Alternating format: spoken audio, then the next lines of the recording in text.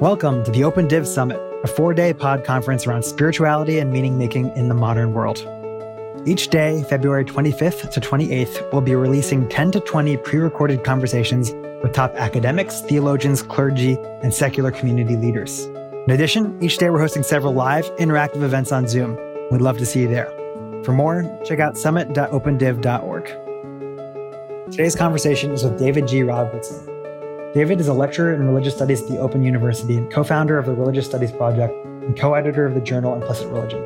I hope you enjoy our conversation.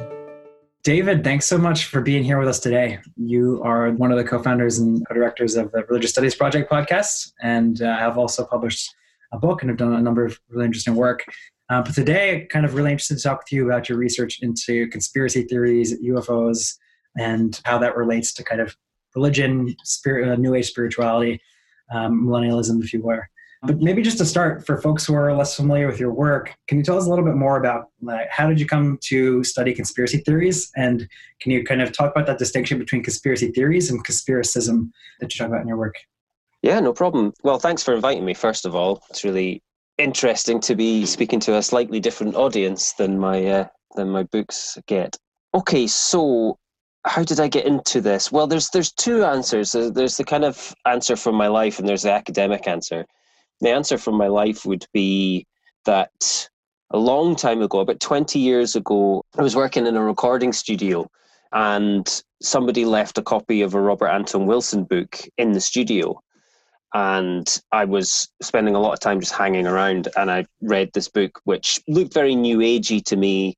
And indeed it was, but it talked about his experience of being contacted by what he thought might be an intelligence from Sirius, or might be himself going insane, or any number of other possibilities. But the book, it was a book called Cosmic Trigger from, I think, 78, something like that. And he went into conspiracy theories quite a lot in it, talking about the way that the entire book is really about the way that we can choose different models to interpret reality. And he uses conspiracy theories kind of as an example of this, of how we can connect a lot of different things together and make these narratives in our lives. And we can choose to think that, you know, one story's true or another story's true, or we can choose to believe that we're going insane or that we're being contacted by aliens or that it's really our higher self or, whatever. And I find this absolutely fascinating. And I got kind of interested in the idea of conspiracy theories and things like, even sort of more related things like, like the Jack the Ripper mystery and the way that that's been interpreted in lots and lots of different ways. So then fast forward like 10 years or so when I'm at university and I was studying at the University of Edinburgh, and there was a course on New Age religion under Dr. Stephen Sutcliffe. And in one of the readings, there was a mention of David Icke, who's quite a well-known British conspiracy theorist. He's quite well-known in the States now as well, who had previously been quite a big figure in the New Age scene in the UK in the late 80s and early 90s, before becoming much more famous as a kind of conspiracy theorist later on. And it kind of reminded me of all the reading I'd done, 10 years before, starting with Robert Anton Wilson and reading people like David Icke and lots of other kind of fairly well-known conspiracy stuff.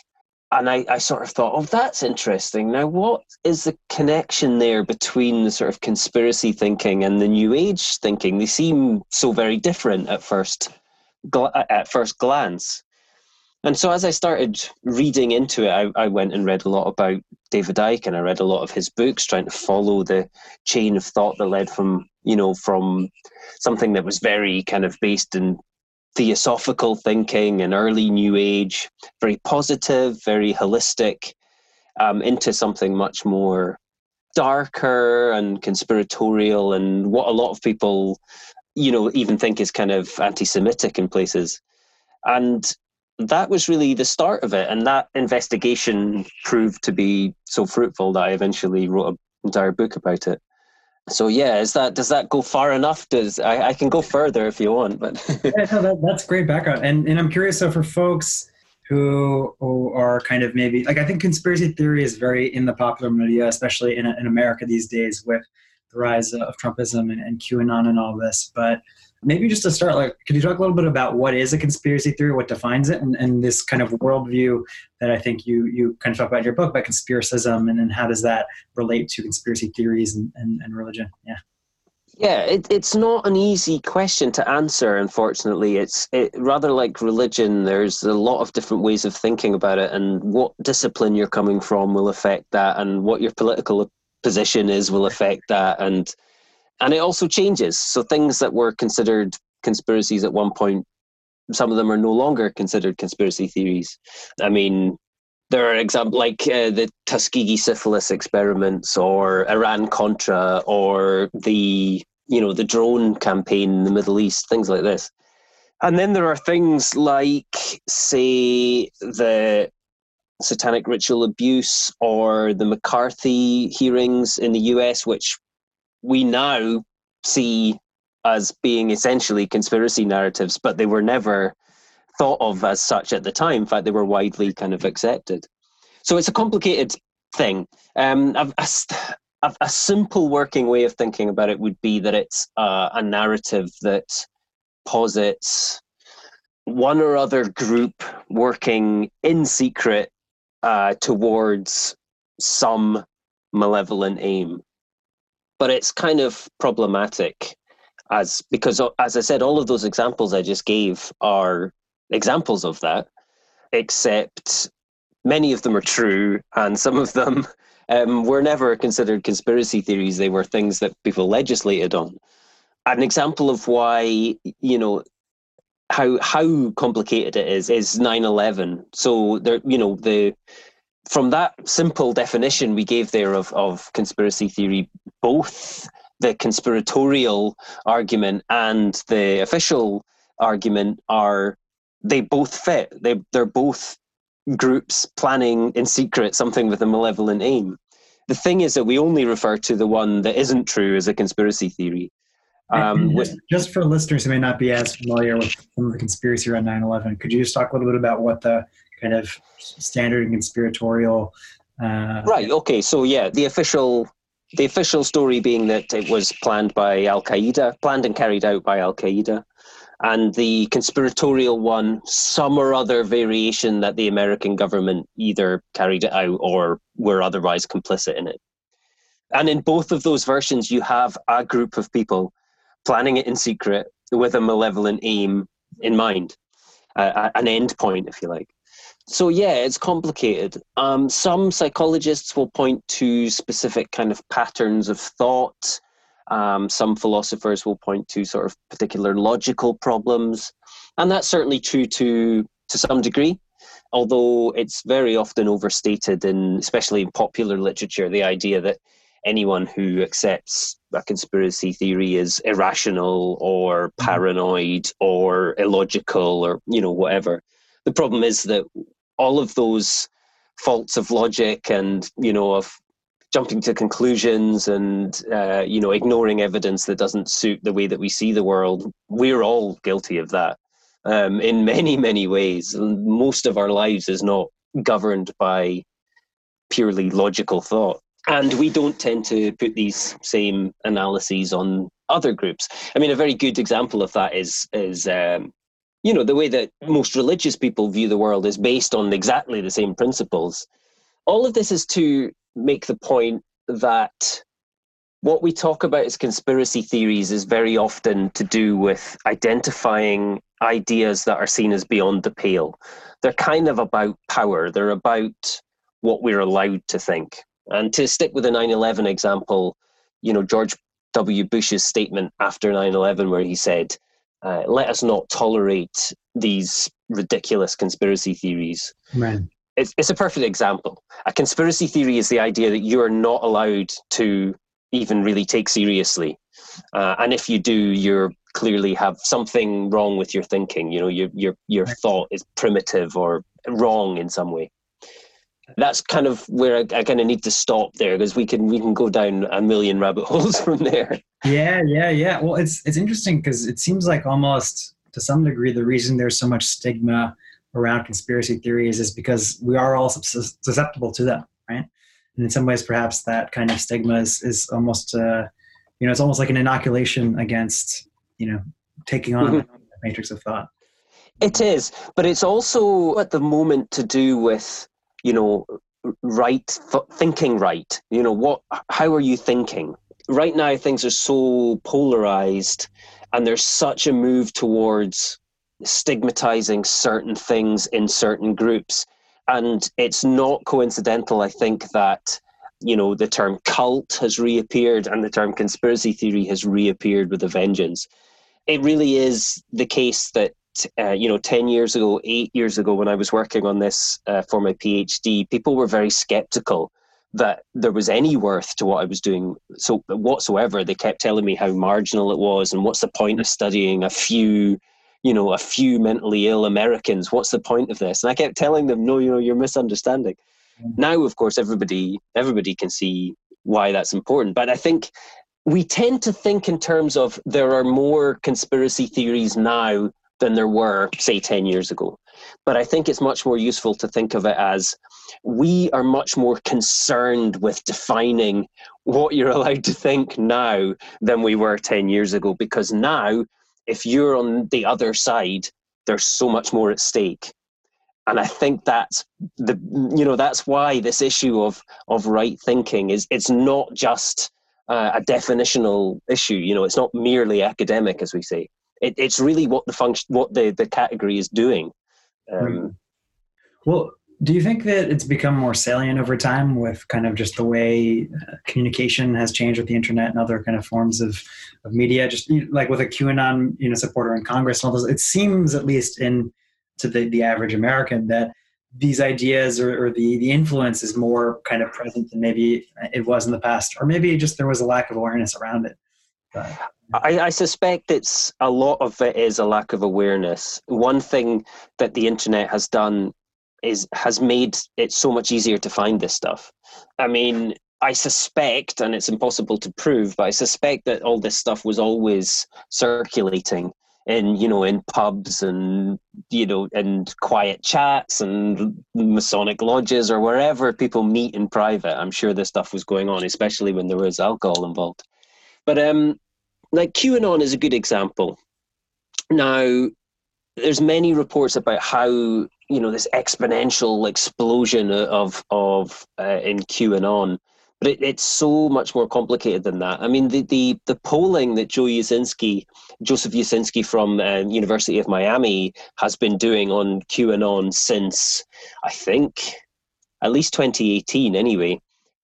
It shows very little growth in people who would agree to the statement, I believe in QAnon. I believe that there is a person called Q who's an insider, and it's very low. It's stayed around 6% the entire time. Now, as a point of comparison, I think it was 2000 and it was about 2008, there was a Pew survey which showed that 4% of Americans agreed with the statement that some of the members of Congress were reptilians, the David Icke thing, right? So that shows it's only that's 50% larger than that. Then QAnon is only 50% larger than that, if we're to believe statistics. And of course, there's so many problems with that, which is that's for somebody else to be interviewed on. Right. But what also happened was that the entire world went online, including journalists. So suddenly, every news story was either what are people doing about COVID, or what are they talking about on Twitter? Right. And so the story began to sort of, it gained legs by people looking for it. And as soon as it began to be reported, then what happens is that people go and look for it. If you actually look at a lot of the reports that are giving the larger numbers, like 20% of people are involved in QAnon conspiracies, usually what they're saying is that it's some or other belief that is in some way connected with QAnon if you go far enough into it. Now, it's a well-known thing about conspiracy culture that they're all linked together. So, for instance, the idea that an elite group of people in the government are, abusing children, Well, that idea has been around since at least 1990, if not earlier. So there's nothing new about that, but just because QAnon is the current kind of umbrella term under which a lot of the conspiracy narratives have coalesced for this short period of a couple of years, that suddenly anybody who is involved, who has ever accepted that idea, which has always been an undercurrent, is now one of the people who believes QAnon related conspiracies, right? There are bots amplifying it. That's probably not as big an aspect of it as some would say, but it's certainly an aspect.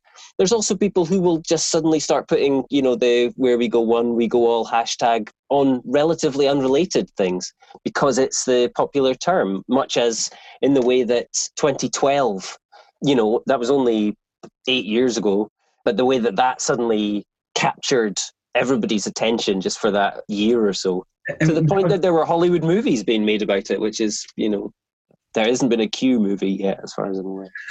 And the 2012 was about an apocalyptic kind of prophecy or conspiracy. Is that right? Yeah. So it was the idea that the Mayan long count calendar, the end of the Mayan calendar, was actually going to be some sort of millenarian event, whether apocalyptic or New Age.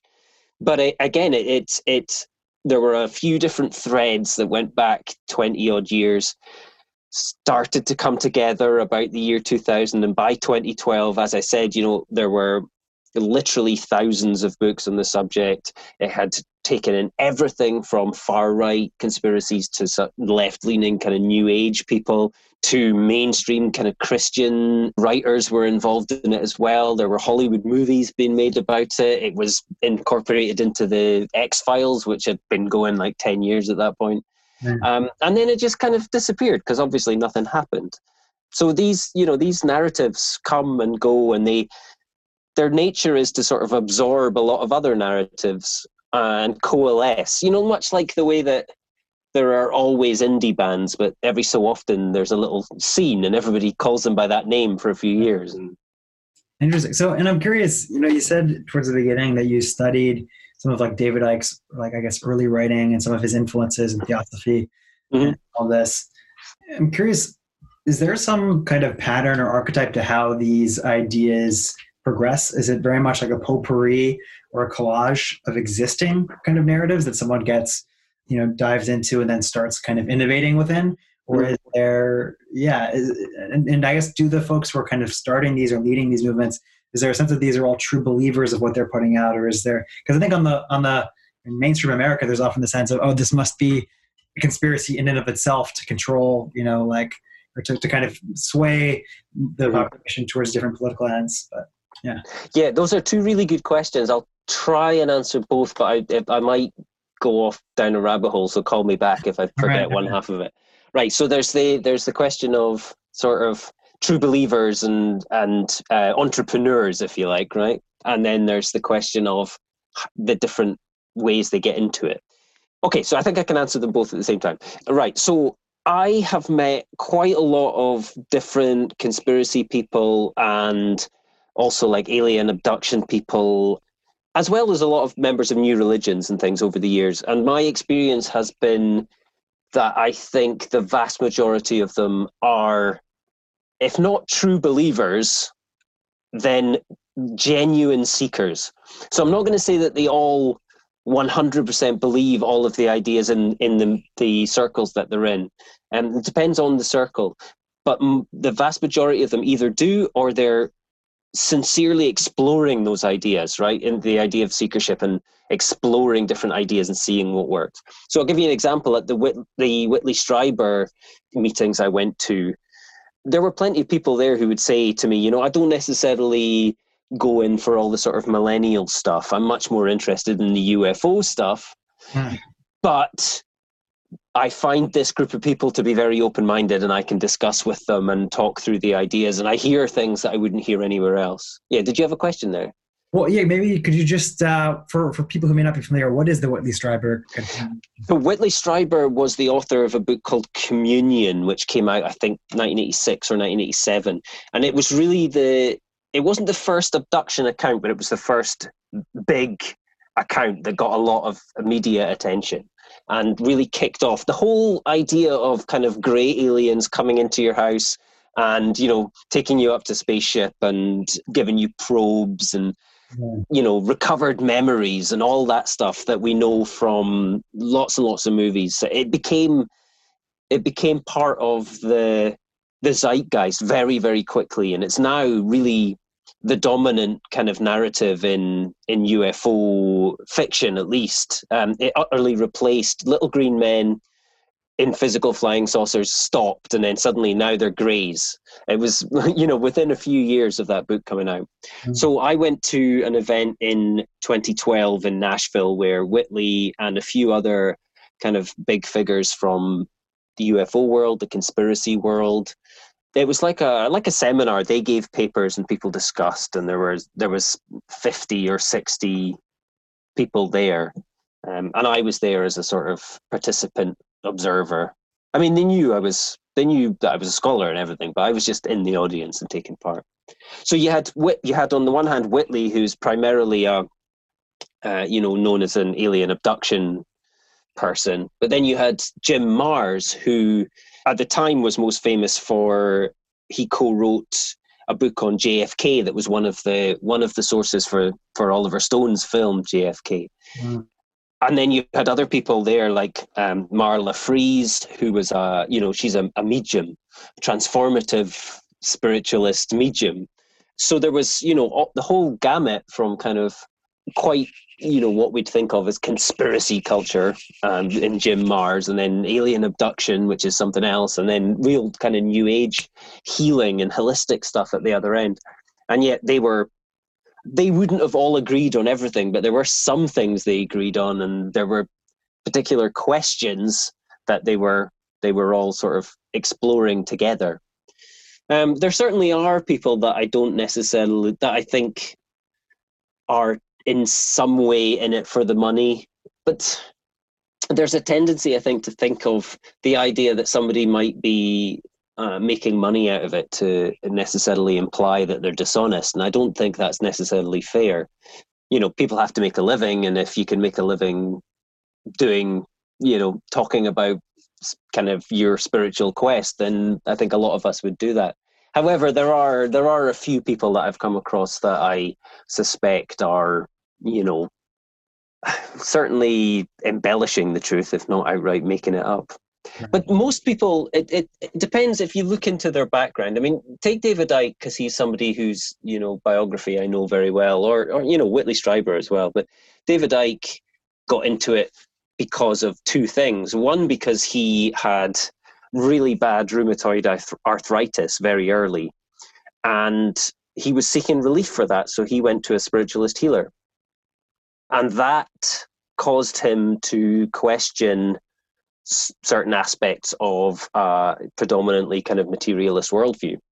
And that is actually a surprisingly common driver of, into alternative beliefs of whatever kind, conspiratorial or kind of new age. And indeed, it's one of the biggest areas that they cross over. So if it's not at all surprising to me how quickly and how widespread kind of the COVID vaccine conspiracies are, because anything that's to do with medical and health, you only have to look up, is the vaccine safe, and you're going to come across this stuff. It's always been the way. There's other sort of ways into it. I mean, I think certainly back in the 90s, early 2000s, more in the sort of Christian right-wing, libertarian world, the kind of world that Timothy McVeigh and people like that were in, you're more likely to get the conspiratorial material first and be led into the new agey stuff. Right. And if you're in the new agey world, you're more likely to go the other way around. In fact, Jim Marrs actually said that to me. I got on quite well with Jim. I said to him, "Are you surprised to see so much conspiracy theory material in this kind of new age world?" And he said, "No, it's the other way around. I'm surprised to see all this new age stuff in the conspiracy world," because he was writing, and he came up in the 60s after JFK, and it started off as concern over dishonesty in the government, and that the government was covering things up. And that led into him questioning, well, why are they covering things up? What's their ultimate aim? So he got to the sort of, oh, there's a vast cover up to control humanity that way. Whereas there's somebody like David Icke starts the other way around. He starts with what's wrong with the spiritual world and is led into, oh, the governments are all corrupt and they're covering things up. But in the book, UFOs, Conspiracies, and the New Age, I focused on the way that UFOs were often the thing that would take you from one world to the other, if you like, from a New Age world into the more sort of right-wing conspiracy stuff, or the other way around. But health is also a major driver. And big pharma, the idea that our health is being deliberately kind of manipulated or controlled by big business is one of the biggest ones, and probably the biggest one of all at the moment. And yeah, it's really interesting. I was talking with another one of our speakers, Brad Onishi, the other day about the limits of rationalism and how kind of there's been a modern trend in some atheist or non-theist circles to kind of explore wonder and to bring in mystery to kind of a secular worldview, and just recognizing that rationalism in and of itself can be treated as this kind of like almost omnipotent force that people kind of ascribe to it. And it seems like almost with some of the stuff you're describing around health, it's like a visceral experience of the limits of modern medicine or rationalism of not being able to treat some kind of disease. And then that opens up maybe a whole kind of, exploration into, well, if rationalism and modern science and all this can't heal this one thing and perhaps other things can, then, where else might these limits be? Right? Well, that's exactly right. Yes, that's the whole point, is that in all of these cases, for Icke, so he tried lots and lots of things, and finally it was a spiritualist medium that worked for his arthritis. So that caused him to broaden his epistemology and go, right, okay, well, if this works and this didn't, then what else might work that I've never, taken seriously before? The same with UFOs. Whitley Strieber is a fairly, he was kind of a religious seeker in certain ways. He was involved in Catholicism and also in Gurdjieff stuff. If you read Communion, even the word of it there is rich with religious symbolism, right? But it is clearly an experience that opens his mind to possibilities that he'd never considered before. But I think the idea of the way that you're sort of talking about rationalism and, disenchantment and that kind of Weberian idea that on the one hand you've got religion and that's where we get meaning in the world, and on the other hand there's the iron cage of rationality. I think it's a bit of a shibboleth. It's this idea that it was part of the modernity project in the middle of the 20th century, but it's really not the way that those of us working on contemporary religion outside of studying specific modern traditions are looking at things. The idea that because one doesn't accept the existence of a God, that therefore your life is devoid of meaning it's a big jump to make. And also I think the idea that outside of religious and spiritual ideas that our lives are governed by rationality is also not the reality. For one, if I switch on my computer, I've not done any science. I know it works because somebody handed it to me. I'm trusting what somebody else told me, but that's not science. That's just, it's just tradition. I know it works when I switch it on. I couldn't fix it. And, the vast majority of our lives is based on even devoid of any religious, practices or beliefs or anything. You're still existing largely day to day on tradition and experience, and very little of it is scientific rationality. I'm using the outcome of scientific rationality, but I'm not myself doing it. So the idea that our lives are kind of one or the other, I think is much, much too simple. And things like the way that, alien abduction or conspiracy theories or, crystals or acupuncture or any of these things are somehow in the middle of those two kind of shows how messy that is. I think maybe there are people at either end of the pole, but the vast majority of us is the messy middle, if you like. The gray area is probably all there is. Well, and I know you've mentioned in other kind of settings that you've gotten some flack for studying this in the religious studies context. And I'm curious. You've mentioned that in as much as some of these conspiracy beliefs have kind of maybe beliefs in supernatural beings or just kind of general belief systems about the world, they kind of can look in some ways like new religious movements or can be studied by some of the same methods. I'm curious. I know you've done a lot of ethnographic work. Do these movements and communities and ideologies also have some of these other kind of trappings of religion, like ritual, like temples, if you will, like mythology, ethics? Yeah. Does it kind of, yeah. Yeah, good. You asking me that has reminded me that I never actually got to conspiracism right at the beginning. So maybe I can tie that in. Yeah, I started talking about conspiracism in terms of trying to think of these kind of conspiracy beliefs, or at least some of the ideas, in terms of a worldview, if you like, a way of seeing the world that had kind of other agencies, like hidden forces at work.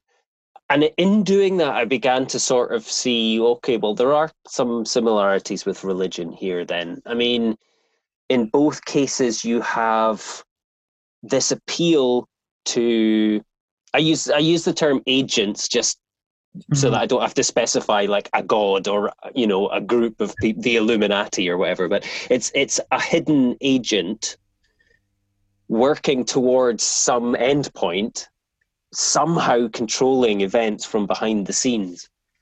And when you put it like that, it looks very much like a religion. At least in, a religious worldview, let's put it that way, the way that a religious person, broadly speaking, might see the world.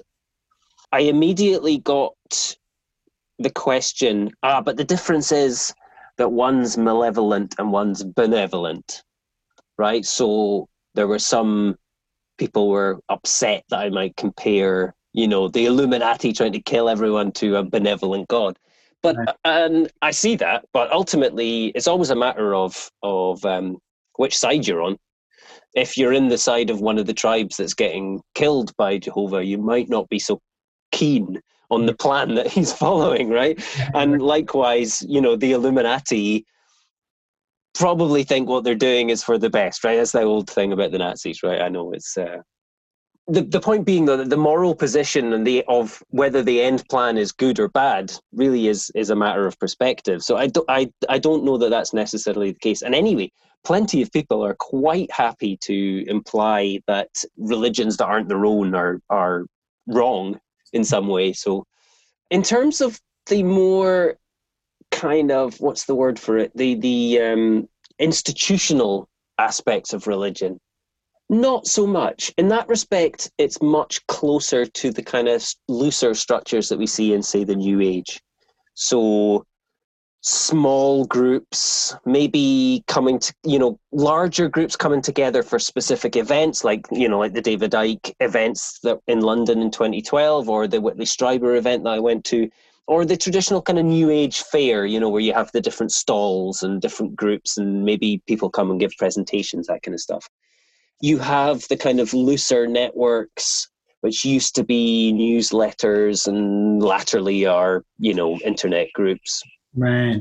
Probably social media now, but they that function has long been there, especially but that's is a sort of structure closer to, say, like the Alcoholics Anonymous was in, say, in the late 50s or early 60s, more of a, you could call it a movement, even early feminist groups, for instance, and women's liberation kind of groups. These looser, organized groups of small, people spread out, but a lot of communication between them. Yeah, go ahead. Well, and I wonder, do you think there's something about the fact that there's, these groups or these movements are founded on this conspiracy about institutions and people in power that makes them less likely to be institutionalized? And maybe even people who are like kind of have had negative experiences in institutions are drawn to the more like non-hierarchical or quasi-anarchic kind of structures of the New Age. Yeah, absolutely. It's the same problem that the political left has, when you've got a resistance to the right is predicated on the idea that there are the traditional structures and practices de facto give society meaning and purpose, right? So somebody on the right is automatically predisposed to towing the line and to some degree subsuming their individuality into a larger social structure. Now the left is the opposite of that, which is why the left has always struggled to form movements in the same degree, because they stress the individual over the societal structure. And so, yes, that does tend to be the case. But also, as you say, the conspiracy world is more based in a suspicion of all kinds of institutions and authority. So, but I don't know if that is necessarily the reason that there won't be larger organizational structures. I think the reason for that is because there isn't a consensus. And to go back to the QAnon thing, you have moments where groups with very different agendas will come together. So QAnon is one example. 2012 is another example. So QAnon, you could find these very, the Galactic Federation New Age people who are in psychic communication with extraterrestrials. Right. You can find the guns and gold, libertarians.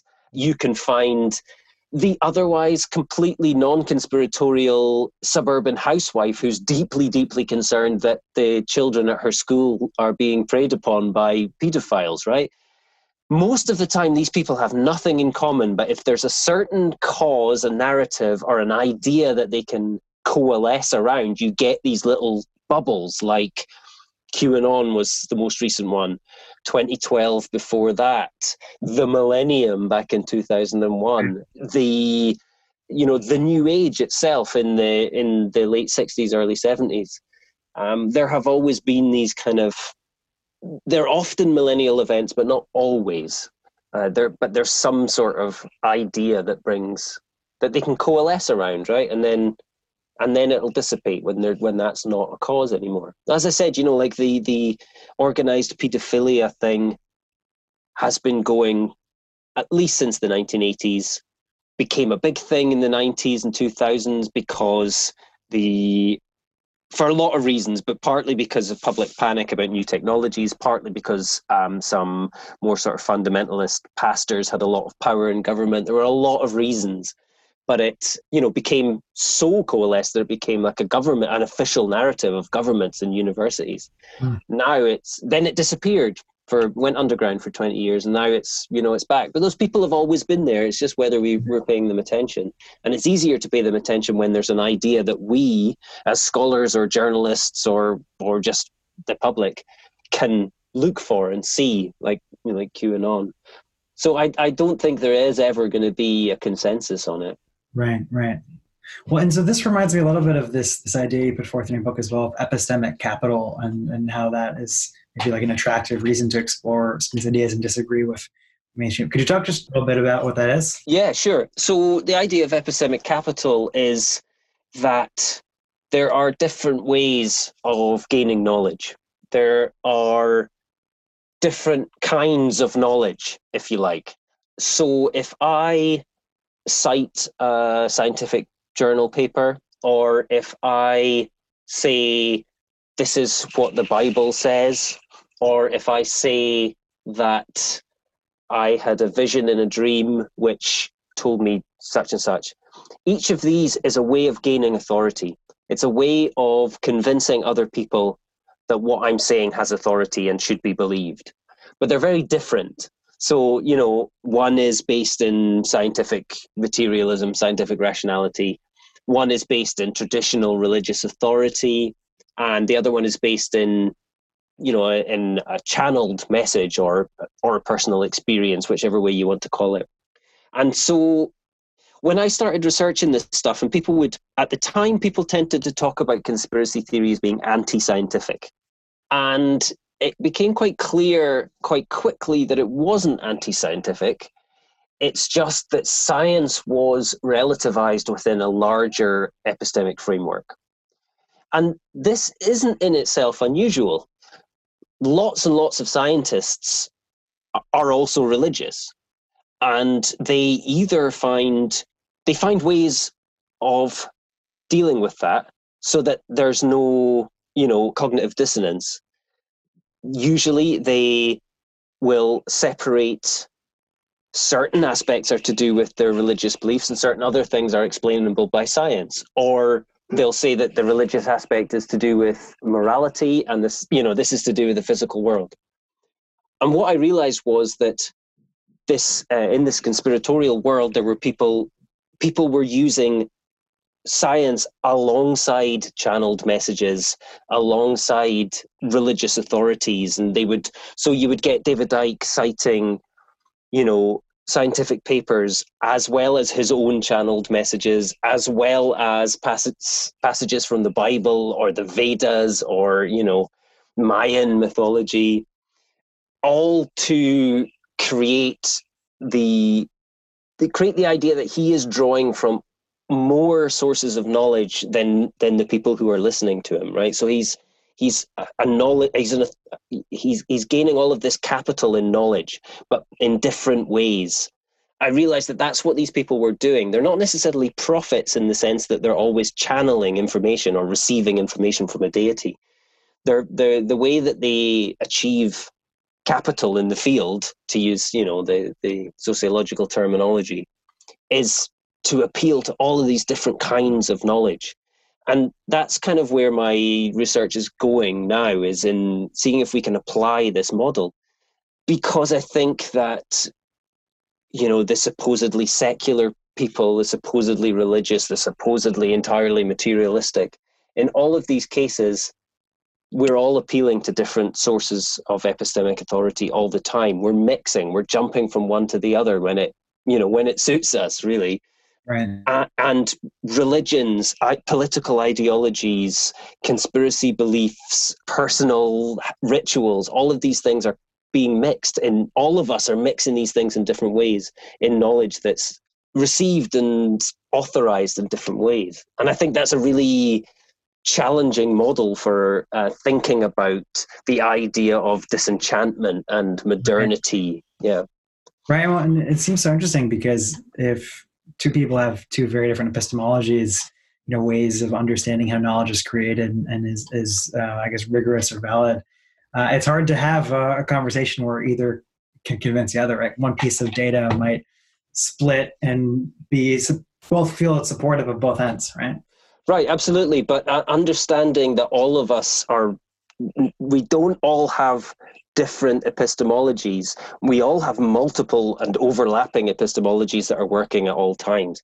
If we could, for instance, use the idea of epistemic capital to understand better where the justification for certain ideas is coming from, we might be able to get to the core thing that we disagree about, right? So if I'm speaking to somebody coming from a very, say, right-wing conservative Christian position, I'm going to be struggling to find common ground. But if we can get to the fact that, okay, so you have a source of authority that's coming from essentially a channeled source or religious tradition, and I don't accept that one, then we can stop just repeating that fact at each other and talk about the things that we probably do have in common that then stem from those, so we can understand the epistemic differences.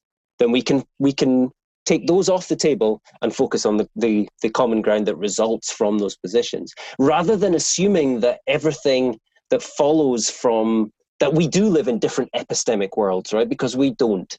We live in worlds in which all of these epistemic authorities and all of this capital is overlapping and competing all the time. So the more we understand that, I think the more we can establish the things that we do have in common and find ways of speaking to each other. Right. It's almost like finding the epistemic fork. Like where does it eventually go off into? Yeah, right. Yeah, absolutely. And I mean, so okay, maybe we don't agree on religious traditions, but maybe we agree on the importance of other forms of tradition. For instance, appeals to like the importance of getting married, or some not just a social tradition that's passed, or celebrating summer holidays or whatever, things that everybody does. And we can go, okay, so actually, we are operating in the same epistemology, just slightly different ways. Right. Well, David, I see we're about at time, and I know we got a hard stop today. So I just want to say thank you again so much for hopping on. This has been a really, really fascinating conversation. Definitely a wealth of interesting knowledge, interesting facts in your book. If folks are looking to kind of learn more about you, about your work you're currently doing or other projects, where should they go? Well, the quickest, easiest way would be to follow me on Twitter. It's at D_G_Robertson. And from there, you can get links to my work at the Open University, or where I'm publishing and what I'm publishing there. Or you can look for either my monograph, UFOs, Conspiracy Theories in the New Age, or the Handbook of Contemporary Religion and Conspiracy Theories, which came out a couple of years ago. If you want to go down this rabbit hole, that's the book to get. That'll keep you going for the rest of 2021. Amazing. Thanks for inviting me, Casey. It's been great. Thanks for coming. Thanks for listening to this conversation from the OpenDiv Summit. For more, check us out at summit.opendiv.org.